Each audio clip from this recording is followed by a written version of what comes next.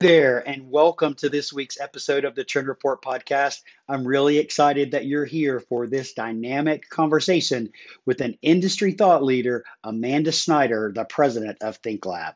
Now, if you know Amanda or her team at ThinkLab, you know that one of the things that they're most passionate about is research in our industry and about our industry. And Amanda and I chatted today a little bit about why research is so important and how the data derived from research can help business leaders make strategic decisions for the future success of their organization. And then we talked a little bit about process over product and what that really means for our industry. And Amanda made some predictions about the future of contract interiors. And she shared some really powerful statistics that I think that you're going to find very enlightening and helpful to you as you move forward in making decisions about your business. And then lastly, we talked about the next normal and what is really happening in our industry as we begin to emerge from the COVID-19 pandemic. So I hope that you enjoy this really fun conversation with an amazing industry leader, Amanda Schneider. And hey, if you're enjoying the content that we're sharing and you're enjoying listening to our podcast, I would love it if you head on over to iTunes and drop us a 5-star review and tell us what you think about the podcast and why you like it. You know, by sharing a review, you help spread the news and the word about our podcast so that other people within our industry can join in on the conversations that we're having with real people about real issues affecting the contract interiors industry. Hey, I hope you have a great day and enjoy this episode. I'm Sid Meadows, and I'm a certified professional coach, and my focus is on high performance and growth, and helping my clients move into action. I'm a personal and professional development junkie, an avid podcast listener and reader, and my passion is all things contract interiors. In this podcast, I'm going to provide you with information, education, ideas, and tools to help you in your personal life, your business, and our industry. So let's have some fun. And welcome to the Trend Report podcast. Hey, everybody, and welcome to this week's podcast. I'm really excited today to welcome my guest, who I don't really think needs much of an introduction, but I'm going to introduce her and just briefly, and then I'll let her tell you a little bit about her story and who she is. So today I'm excited to welcome Amanda Schneider with ThinkLab to the podcast. Hey, Amanda, how are you? Hey, Sid. Good to see you. It's great to see you too. We're on video, guys, so we can see each other, but you're only hearing us. But I'm really glad to have you here today, Amanda. I hope things are well with you and your family. For sure. So before we jump in, like I said just a second ago, I don't think you need much of an introduction because you're a great voice in our industry. But tell the people listening who you are, what you do, and the community that you serve. Sure. So I'm Amanda Schneider, founder and now president of ThinkLab. So we are a market research firm serving the contract interiors industry. And we are about 9 years old now, but we're acquired in 2018 by Sandow, who's the parent company to Interior Design Media, amongst many other brands you may be familiar with, Material Bank, Metropolis, quite a few others. And so who we serve is anyone who's really interested in the contract interiors industry. So we exist kind of at the intersection of product manufacturer and design specifier. We really study that whole ecosystem of design to help connect it back to the product manufacturer specifically, to help them improve their products, their services, or how they reach designers. Right. And so most of what you guys focus on at ThinkLab is research-based, right? For sure. For sure. But I think our approach to research is a little bit unique. You know, when people think research, you think quantitative, qualitative. We do both of those, but kind of unique maybe to other research firms because of our, deep roots in the design world.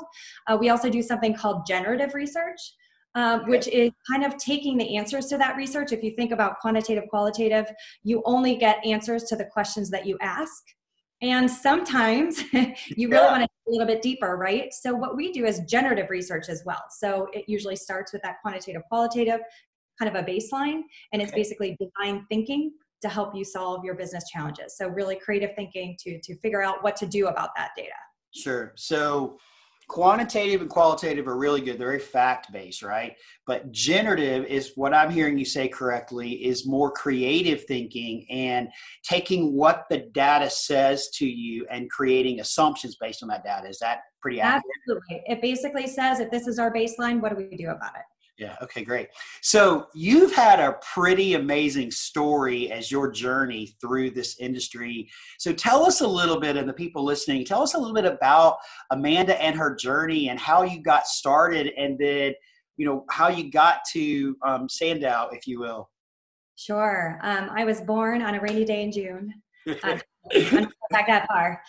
So I'll give you the Cliff Notes version, because I know you're listening to a podcast, so you want to hear the quick story. So I'm a product designer by background, graduated in 2001, which was kind of the 2 recessions ago, right? Sure. Where there was not a lot of jobs for product designers, right? Coming straight out of school. So luckily I had gotten a job with Allsteel straight out of school, and they held on to me, even though they were going through a really tumultuous time themselves, especially with their design group. So started as a product designer. About a year in, really figured out that at that point, for where the evolution of their company was, designers were moving out.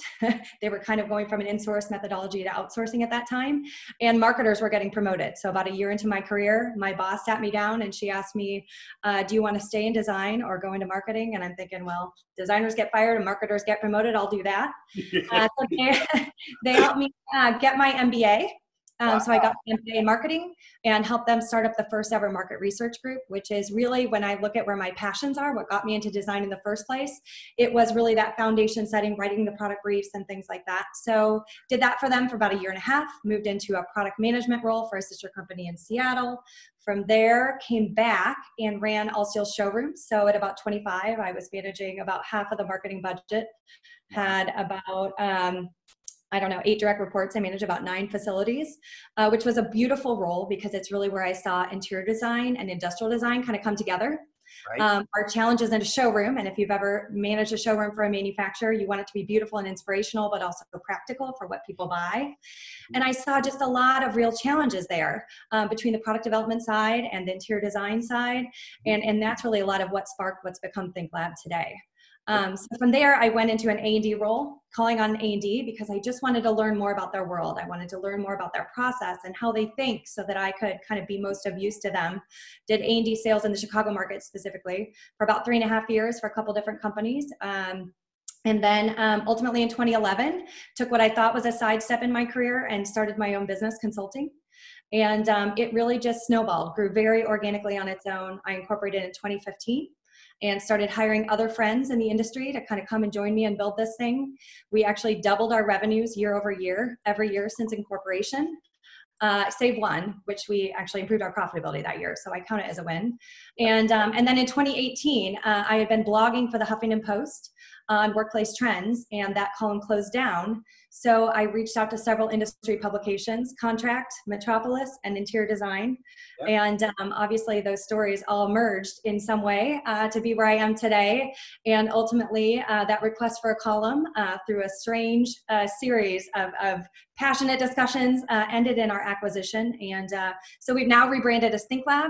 And basically what we do now is we couple our grassroots research methodologies and our baseline knowledge of this market, especially on behalf of the product manufacturer. Mm-hmm. And we couple that with the 11 million global reach of Sandow to kind of get brains and beauty and power all in one. And, we really hope to be able to impact this industry in many more, even bigger ways. So that's a great story. Thank you so much for sharing that. There are a couple of things that you said there that I thought were really important that I want to go back and highlight for just a second. That when you were at Allsteel, you had a boss that said, hey, Amanda, you could, design or marketing. And you said, oh, no, I'm going to choose marketing because those people get promoted. Sounds like it was a really, really great choice, right? Your intuition, if you will, kicking in there to go this path. But what I love about this, and this came up a couple of weeks ago in another podcast that I did, where the person I was talking to said exactly the same thing that you just said, which was worked for a company that helped put them through school. So Allsteel helped you get your MBA, and in turn, you did some things for them. Is that accurate? That is absolutely accurate for the, where they were at the time. I don't know where most companies are today in terms of helping pay for education, but if you've got a company that believes in you and recognizes future leaders and is willing, I spent my first decade with All Steel because they were a company that looked at young talent and said, how can I develop that? So I changed roles about every year and a half, which kept me interested, kept my ADD personality engaged. And, I know a lot of companies have kind of these entrepreneurship models now, and I think that's a beautiful thing. Yeah, absolutely. And there's a lot of challenging times right now in our industry, a lot of layoffs happening, things like that. But there are companies that will invest in you and your growth if you find the right place to be. And I think that we don't really think about that as much today as we did years ago, that the opportunity to grow your skill set with an advanced degree, or even just a degree or an advanced degree, that you can go work for this company and they'll help pay your way through school if you make a commitment. So to everybody listening, I would just encourage you to ask those kinds of questions if you're looking for an advanced degree, because there are companies out there that will still invest in you in that way. And then look at where it kind of helped you get to, Amanda, right? That MBA. Absolutely. And I have two comments to that. One is, my MBA was like the most fascinating school I went through. And I was just coming off of design school. I took a year off and then had to jump back into it. And let me tell you, that first stats class when you've been in design school was a little bit of a brain buster. But there's so many foundational skills that I learned through that I don't care what your career is. I think an MBA is super valuable. And the second point is that there's a lot of different options available today. Listen, I'm a mom of 3 very young boys, and I started my company right as my second one was born. So, there's a lot of excuses. There's a lot of reasons that we can't, and in this day and age, we're busier than ever, but there's a lot more options than ever. I don't know if anyone's ever looked into like Seth Godin's alt MBA. On my encouragement, a girlfriend was not able to go through a full MBA program, but she did Seth Godin's alt MBA, which was a fast track, shorter program. Her company backed her 1,000%. So there's a lot more options you can look into besides the traditional degree route. Right. So I think the message that you're saying there, and it's something that I preach on a pretty regular basis, is invest in yourself. Mm-hmm. You need to invest in yourself, because if you don't do it, nobody else is going to do it for you. Don't wait for people to do it. You can ask the question, will you support this? Is there tuition reimbursement or things like that? But if you want to grow and you want to develop and you want to get to the next level, you've got to invest in yourself and do the work yourself and not wait for people to do it. So, and I could get on that soapbox for hours. Well, I think there's a little something that I affectionately call constructive discontent. And if you're not happy where you are, if you're not feeling fulfilled, if you're not seeing a future where you are, I think it's harder to figure out where you want to go than it is to get there. Sure. So really taking that time for yourself to pause and say, what do I love about where I am and what do I hate about where I am? And then, I'm sure that's what you do for a living, Sid. So you probably can say this much more eloquently than me, but it's really trying to, identify those things and be real with yourself to help yourself discover a plan. Absolutely. Absolutely. Because people can't tell you the answer to those questions. You have to do the work to discover it yourselves. And we could go down this rabbit hole for a long time here, but we won't, because I want to go back to another thing that you said, which I found very interesting, because I've known you for 3 or 4 years now. And you said something that you took a sidestep to formulate CCG. I'm like, congratulations on taking a sidestep, because what an amazing sidestep that it was. Why do you call it a sidestep though? I called it a sidestep because at that point in my life, I was overwhelmed. I had a 2.5-year-old and a newborn. And my husband's job was taking us across the country. Okay. And so it was kind of like, what's in my control? What can I change? Sure. And so I thought, well, I'll just consult while I get my feet on the ground here, and then I'll get out in the Atlanta market. At the time we moved to Atlanta. And one of my least favorite questions is, where do you see yourself in 5 years? And everyone's laughing that anyone who answered that question in 2015 was grossly wrong. Right. But for me in my career, I have to say this was not some grand plan that was like scripted out that I just followed. Mm-hmm. I feel like what's made my success is that I have taken every opportunity that has come to me like a dog on a bone and sought it fully through. And so I think that sometimes we spend so much time trying to figure out where we want to go that we're missing the opportunities that are in front of us today. So I think a big focus for me has been trying, which doesn't come naturally to me, but trying to really focus on the present, see what's in front of me, and make sure that I see everything through to its fullest. Sure, absolutely. Well, it was a really, really great decision for you to take a sidestep, because look at where you got today. And what I love about that was you see the opportunity, you go for it. You're a dog on a bone. I'm quoting you there, a dog on a bone, right? And you see it through to the end. And, and I talk to a lot of people about, you've got to craft your own journey. And that's exactly what you did. And guess what, guys? It is absolutely 100% okay if it's not perfect, because you can do things, and because there's the greatest lessons come from the biggest learning opportunities, right? And I was listening to a podcast a couple of weeks ago, and the guy on the podcast, he works with people that are building businesses, right? He focuses on entrepreneurs. And he basically was talking about success and failure. And he was talking about, you either get the results you want or wanted, or the lesson that you needed. I love it. Because he's like, there's no such thing as failure. You either get the results or you get the lesson, and take the lesson and keep moving forward. And what it sounds like to me, and following you, you've done that very, very well, and adapted and changed and kept moving forward to build CCG now into ThinkLab. And I mean, you guys are doing some really, really great things. We're going to talk about some of her research and stuff in a few minutes. So kudos to you, Amanda. Thank you. All right. So let's dive into a little bit about research. Why research? Sure. So it's very interesting in this industry. And we talk about why research, because this is an industry that is run largely on gut. We don't have a lot of data to go from. And it's funny, because having done this for nearly a decade, I can spot people that come from the consumer side of the industry in an instant, right? Mm-hmm. Because they're used to having a lot of data. And we talk to them. We're talking to a lot of, there's more CEOs, and understand that since we've become part of Sandow, we're beyond furniture. So, we're talking to lighting CEOs and carpet and flooring and wall covering and building cladding and you name it, right? But as we talk to these CEOs that come from outside the industry, they're like, how is there not more information, more data on the industry? And this is something that I can't make happen fast enough, personally, from my perspective. So what we're trying to do is build a more data-based approach to business decisions in this industry. We believe that the quality of the decisions you make is only as good as the data that you have. And our goal is to get you better data. Okay. And so can you give us an example of like some of the data that or some of the research that you've been doing, and what the data has said to you, or the data has said to you? Sure. So I think one of the easiest ones to talk about in this day and age, and at the time of this recording, we're in early July of 2020. Yep. And it's no secret that 2020 has kind of gone off the rails from the way that anybody would have expected it.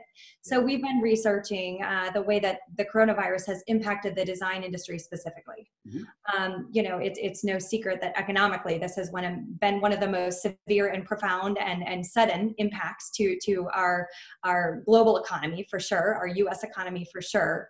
So we've been studying really kind of how that has hit the design industry specifically, mm-hmm. to look at things like, layoffs and furloughs. Basically what we're doing is we're kind of hearing from the industry, both on the design side and the manufacturer side. What do you want to know? In the early days, it was like, oh man, people are coming off the 2008, 2009 recession, and they're thinking, I got to act fast, act early, right? That's the lesson everybody learned from that recession. So they wanted to know what other people are doing. So this measures things like layoffs and furloughs and hiring and firing and everything in between, to try and help people understand what their peers are doing. We look at things like projects on hold and moving forward and canceled, right? Because obviously this specific impact has had some pretty profound changes to specifically the commercial side, but also the residential side, right? As we look at how things are being affected. So we look at that. And then we also look at bid activity, because that's our chance to kind of get a little bit more forward looking to Sure. say, what might things look like in Q3, Q4? And that one really came from, people saying it's great to understand what's happening now, but I'm more worried about my business Q3, Q4 and into 2021. Like, how do I know what's coming there? So it was a great chance to really kind of measure what's happening in the industry, and really to overlay what we're seeing in the economy as it relates to the design industry. Okay, so what's this survey called that you're doing? This is called the Industry Impact Survey. Excellent. And so if those people that are listening aren't familiar with the survey and would like to participate in it, where can they go to participate in the survey? And you're still running it, right? We are still running it. So our goal is to kind of keep this open throughout this recession. I hope that we're starting to go into recovery, but obviously the virus may have different plans. So it kind of depends on where we go. If you follow me on LinkedIn, Amanda Schneider, you can find me on LinkedIn, and I post it there every so often.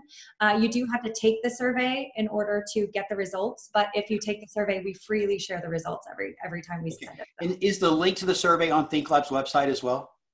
It is not on the website right now, but we will, maybe we can follow up something in the show notes. Is that possible? Absolutely. We can put a link to it in the show notes. So anybody that's listening that hasn't seen the survey or hasn't participated in the survey, your role in your involvement in participating in the survey helps to make the data even better. So if you have not participated, please go participate in this and click the link. I'll put it in the show notes so that you can actually go out there and do it. So Amanda, what was it so far? I think the last one that I saw was week 11. So what's been the most surprising takeaway from that the data said to you that was like, oh, wow? Yeah, and I don't know that any of it has been surprising, other than it's comforting to me. It's like a big old Excel massage for someone who loves data, right? So I feel like a lot of times we can leverage data to really kind of explain what you're seeing in numbers. And again, helps you give you that fact-based foundation to kind of jump up, right? Okay. So I think we've seen some interesting patterns in terms of layoffs. Manufacturers in this specific recession laid off much faster than A&D, which I think most recessions are the opposite, right? Because manufacturers activity tends to kind of lag A&D. So this was a really interesting one because of the severity and the suddenness. We saw things like small businesses, both on the design and manufacturing side, were much more impacted, much more severely, much sooner than the large ones. Sure.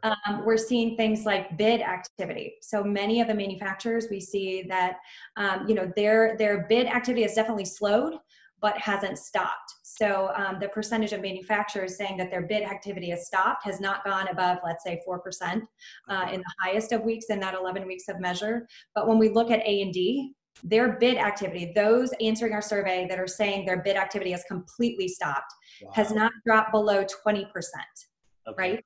So that to me is a huge indicator, and I have a passion for the manufacturer, so I'm thinking about it from their terms. That tells me that we are going to see kind of some more pain down the road, that a lot of what the activity that is happening at the manufacturer is kind of, I guess, backlogs that they're still kind of working through. And although they've had more project cancellations, they still have activity going. But that bid activity discrepancy says that there's more pain to come, unfortunately. Yeah, and I think we saw a little bit of that pain this past week with the sales reports from Herman Miller and from Steelcase, which were, I think, shocking for all of us to see. And those are the only two that I've heard that have posted those, and they were significant double-digit reduction in sales, which I think shocked a lot of people. But I totally agree with you that there's more pain to come, and understanding what we can do and what innovation looks like and how do we keep moving forward. And so, which takes us actually to our next topic. So thanks for sharing about that. And remember, guys, to check the show notes for the link to the survey, okay? But so let's talk about process and product and your thoughts about innovation, if you will, of those two things. Yeah, and I'll kind of tie these two together with, your comments about the downturn. I think most companies right now on the manufacturer side, and this is anecdotal, we did add some questions coming up. So our full official report outs on this will be forthcoming. But I estimate that most companies anecdotally are somewhere between 20 and 30% down projections for the year off of where they expected to be. That's anecdotal at this point, but early confirmation from some of the data coming in on that survey. Yeah. So as we look at this process versus product, because this really gets to disruption, right? And there's a lot of negativity around a downturn, and it's easy to get focused on that glass half empty. But the beauty about kind of this downturn and this uncomfortable space that we're in is I think our industry has never been open to innovation more than right now. Right? Because everyone's feeling the pain in their own way. So if you can come in and make it easier on those specifiers, make it easier on those customers, if you can make someone's life easier in this painful period of time, that is innovation right there. Right. Now, this process versus product, something I say in a lot of the speaking I do is the biggest future innovation in this industry will not come from product. And consider the irony in that, because I'm a product designer, Sure. it will come from process innovation, right? And it doesn't mean we don't have to design great products. We've always done that. We should continue to do that. But as we look at this process innovation, if you look at how the likes of Uber disrupted the taxi industry, they didn't drive better cars, Airbnb and how they disrupted the lodging industry, they didn't build a better hotel, right? What they did is they looked at the process and they reduced friction. And I feel like in this Amazon era where everyone wants everything faster and cheaper and better, and you don't want to make trade-offs with those three. Right. And as you know, I'm sure many of your listeners tuned into a lot of the CBRE Furniture Forum research that we did circa 2017. There is a lot of opportunity to make things easier there. And I think that this is a beautiful time to do it because I think our industry is more open now than ever. Well, and I totally agree with you. And I think disruption is actually a really good thing. It's not easy to disrupt. Let's be clear about that. Because you meet a lot of resistance when you try to do things differently than the way that we've always done things. And we definitely are an industry that has stayed in the same cycle and the same path for a very, very long time in the way that we do things, right? Which makes us ripe for disruption. So I have a question for you. I want to set this question up, okay? So yesterday, we were driving back from our summer vacation. And so for the 13-hour drive, I pretty much listened to podcasts the whole time. And because I love podcasts. And I listened to this podcast about talent development because I'm really passionate about helping people develop. So I was listening to this podcast about talent development. And there was an interview with a researcher, and her name is Kate Sweetman, okay? And Kate is a partner in a company called Sweetman Cragen. And she recently completed a research project with Harvard University about leadership and the future of leadership and disrupting leadership. And one of her key takeaways from it was that leaders have to move beyond employee engagement and move to recalibrate that to employee inspiration and inspiring your employees to really do great and amazing things. Now, we're not going to talk about her research because I just actually literally this morning ordered her book because I was so fascinated about this research that I can't wait to dive in to learn more about what they said. But what got me was the first question that she asked every responder to the research. And they surveyed companies and CEOs and chief people officers all around the world, right? And the very first question, I'm going to ask you this question, okay? I'm getting nervous. No, don't. It's all right. It's good. You're going to have a great response to it. So if Elon Musk or Jeff Bezos targeted our industry for disruption, what would they do? So fascinating. And this is, so I know I turned you on to Adam Grant too. Yes. Yep. And he's got a really great book called The Originals that focus on this very same thing. And one of the exercises they do is called Kill the Company. They talk about it in that. That's very, very similar. Okay. So Kill the Company is about switching your team from defensive mode to offensive mode. Right. And it basically does the same thing. It says, like, let's go in and let's plan you have all the internal knowledge that you have right now. And how are you going to kill our company? And basically, kind of what we talked about before, creating this entrepreneurship model to kill the company. Sure. So here's my answer. Okay. Question. So my answer is I would absolutely look at process. We do a ton of process mapping. And that's what was so fascinating about the CBRE Furniture Forum is really looking at where those pain points are within a given process. If you look at the customer's journey and kind of how they go through this and really identify those pain points, for them, it's very confusing, right? The process is very long. There's a lot of kind of required knowledge that has to kind of come into this industry to really understand, like list pricing. Like nobody would ever create this list pricing model that we have, right? If they created it today. So, so to me, I think that the biggest thing any company wants to do that can innovate is really try to identify a key client, like who is the client that you're going to get, that's going to get you out of this, right? I know, I won't go into that too much, but I know a lot of people are looking in unexpected places, right? Because as things kind of contract, we've got to get smarter about kind of where we're focusing. And then I would even challenge you to get a group of them in the room, because it's one thing, Sid, for you and I to sit here and presuppose that we understand, their journey and what it was like for them. But people maybe that have recently, purchased product for interiors, or purchased, furniture, maybe through a traditional dealer or something like that, and map out that process for them, and what was confusing and what was frustrating and what was time consuming. And I think that time consuming piece is the biggest one, because nobody's got time today, right? We're in meetings all day. Now they're on Zoom. They used to be in the office, right? And then you're catching up at night while your kids are asleep. And so I think if you can find those areas of pain, it really, again, lets you know where you are able to, make improvement, where that innovation can happen. So I'm curious, Amanda, why do you think that people in our industry are so hesitant to embrace change or disruption of the way we've always done things? Because if we go to like Elon Musk, for example, he would turn our industry upside down. I mean, he's such a visionary and such a disruptor. Jeff Bezos as well, right? But why are we so resistant to that as an industry? Well, I think it's twofold. I think one is because change is uncomfortable, right? Change requires you to step out of a world that you're comfortable in, that you know, and into a world that you don't know. I know I'm good at this world over here, but once I step out of that, I may or may not be good at that.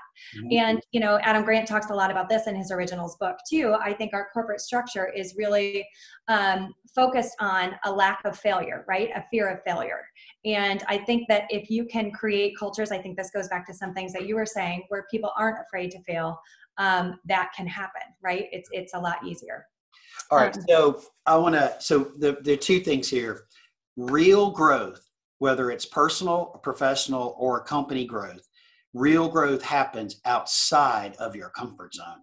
When you are in a place where you just don't have all the answers, that's where real creativity and real innovation and real growth comes from, is being outside of what you're used to doing on a daily basis. So let's get outside our comfort zone and let's go, right? And the second thing is, I'm going to agree what I mentioned about what I heard in that podcast.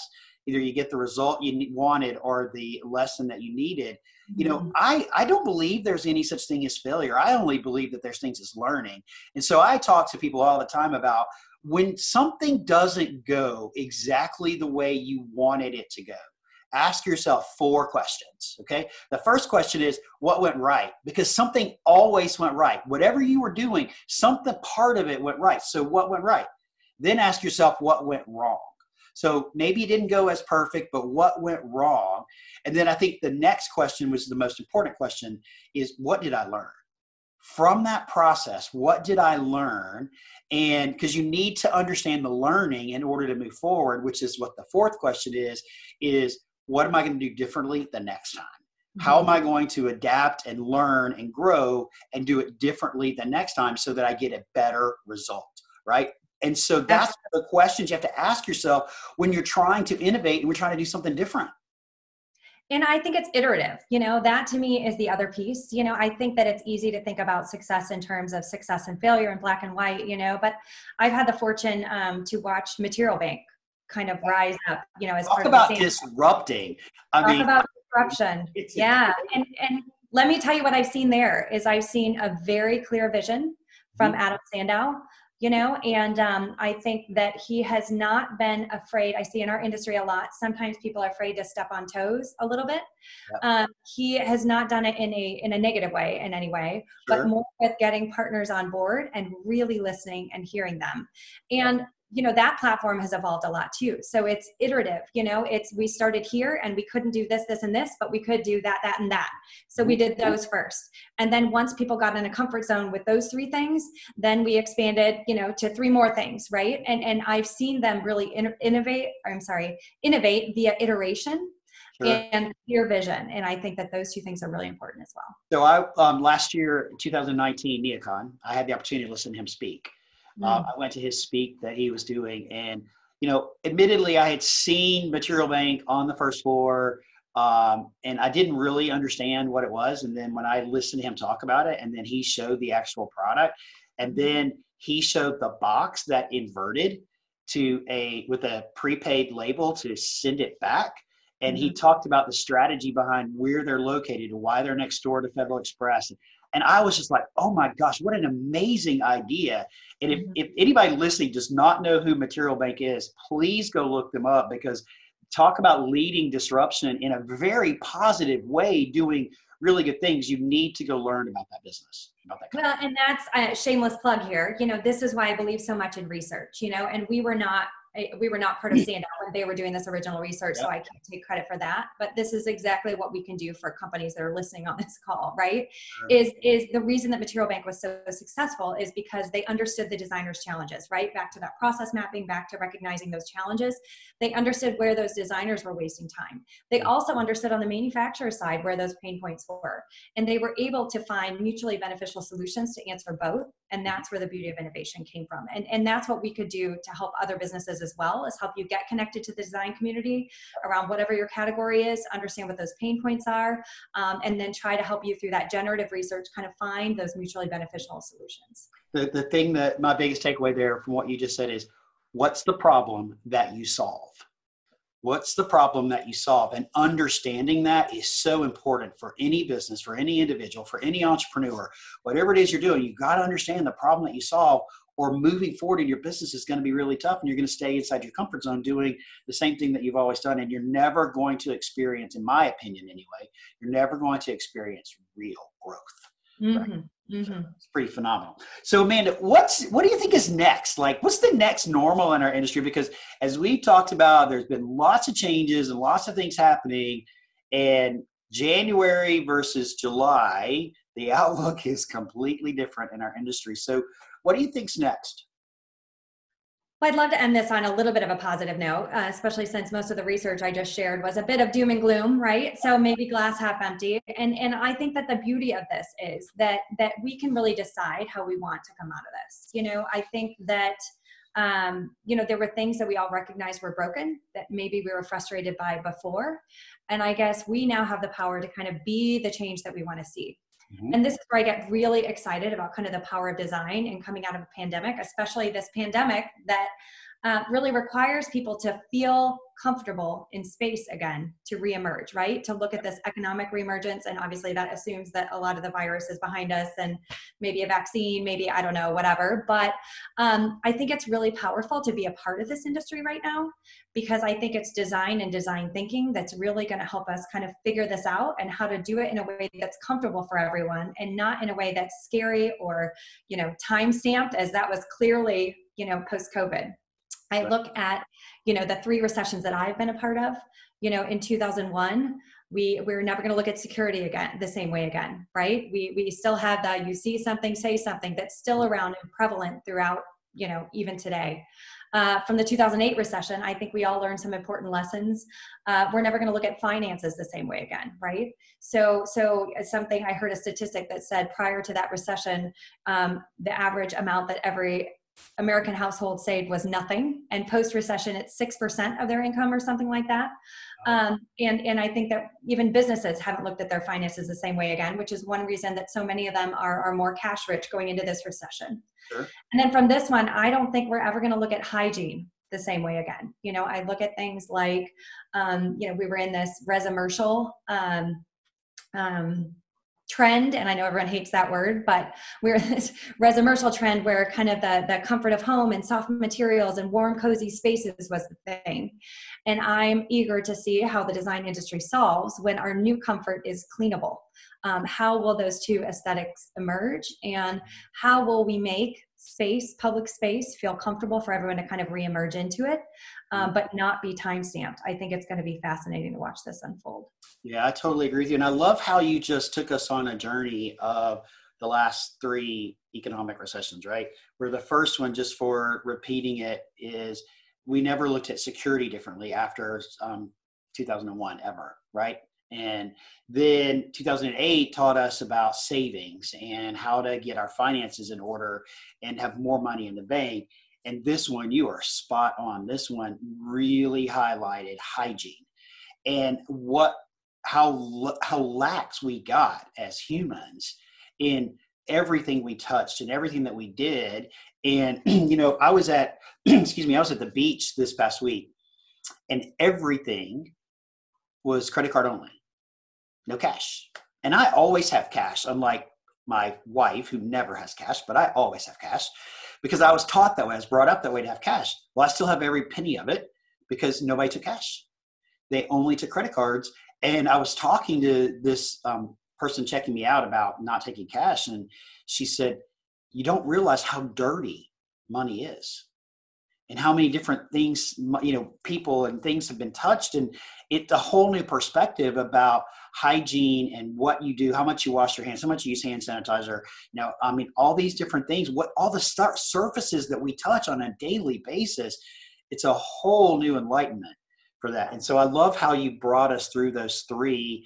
And it is going to be fascinating to see how our industry responds with product, spaces, and design, and finishes and materials to support truly a healthier work environment. I mean, now the definition of healthier work environment has a completely different meaning, because before it was about healthy as in physical health, right? Meaning the way you sit and your body movement and the air, the quality and that you breathe and all that. Now that healthier workplace has a completely different meaning with it as well. It's cleanliness. Absolutely. And I would say that that's maybe a silver lining of this as well, right? Every cloud has a silver lining. Sure.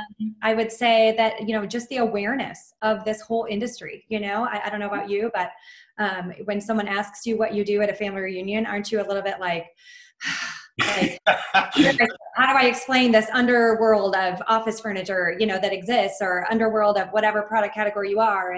And so I feel like, from Fortune articles and Forbes articles and Harvard Business Review, everyone's eyes are on the office specifically, because that's such a key part of this recovery, but also our healthcare systems, also our schools, right?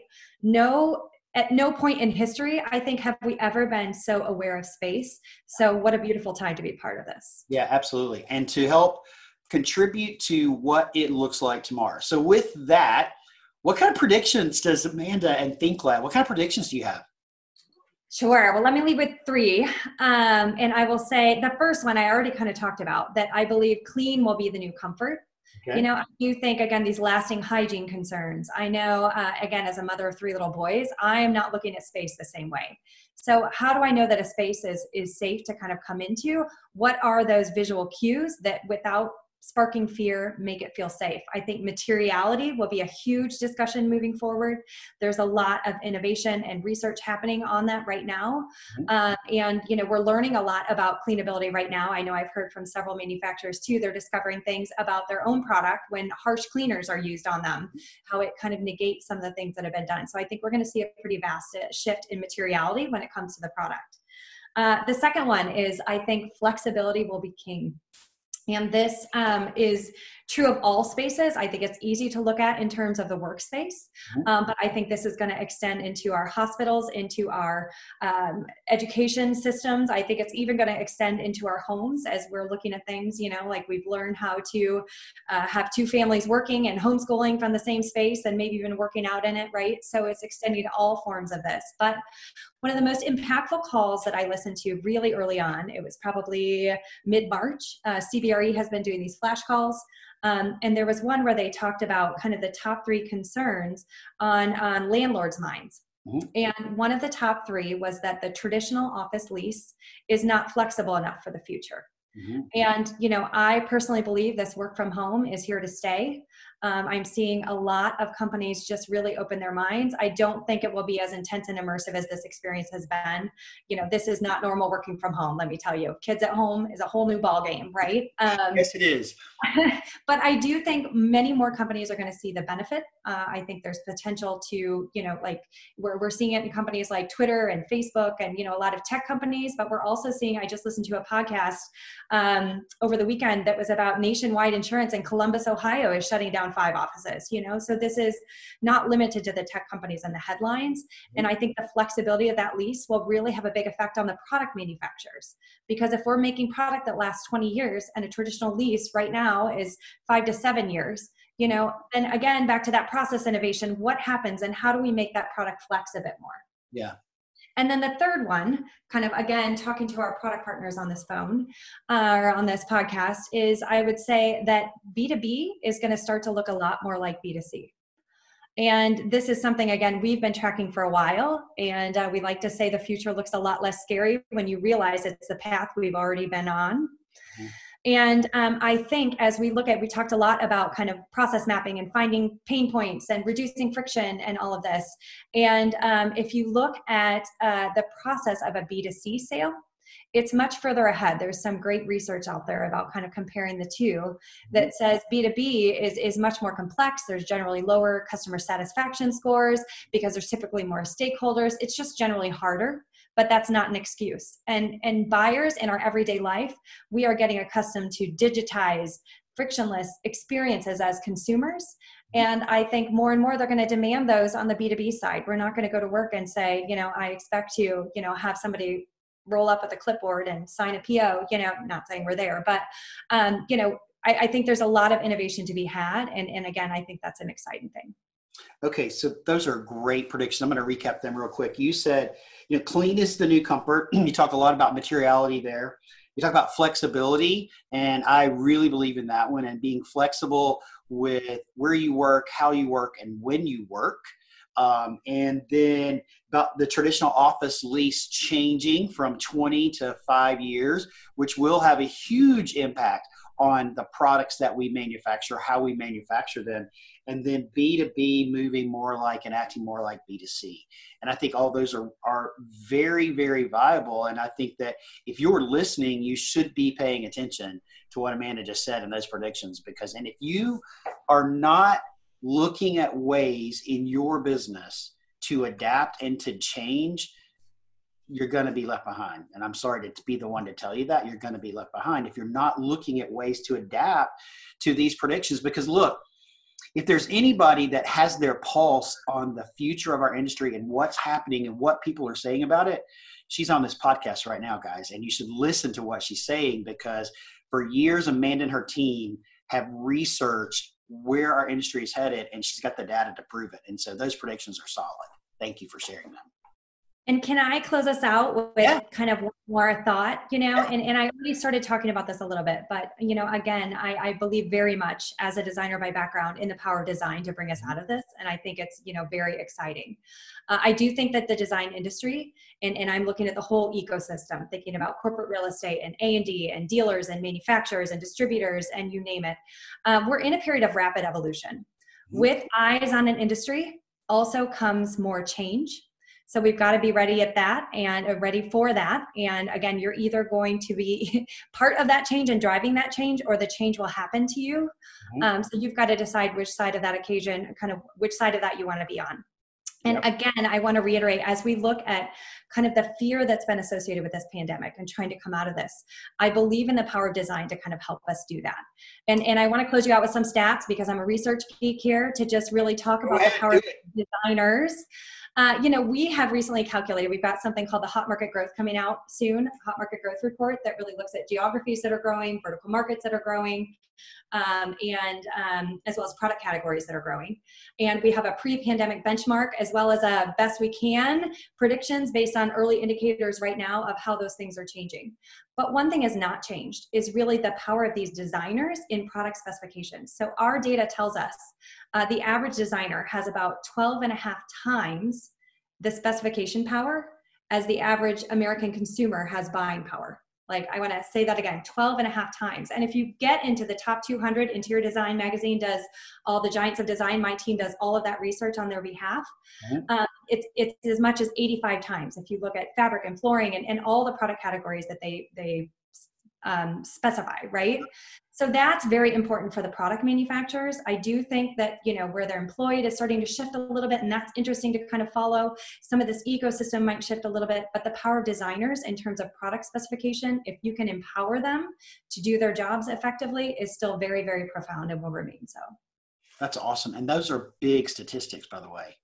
Absolutely. Times the buying power, that is like big statistics. So Amanda, I appreciate all the information that you shared, and it's been a pleasure having you on the podcast today. But You actually have a little podcast in the works on your side of the fence over there, don't you? Tell us about it. We do. So we have an intern from Northwestern joining us who is just so passionate about the audio side of this world. So we're thrilled that she's joining us to kind of help explore it. So it will be called Design Nerds Anonymous. Which is kind of our funny name to really talk about what it is that we do. Design is very sexy. You see things like interior design, just the sexy side of design, these beautiful spaces. Mm-hmm. But there's also kind of this funny little underbelly of design that's kind of the business side of design. And on this podcast, we'll really explore a lot of those, kind of this intersection of business and design, really trying to spark curiosity for disruption and what's happening.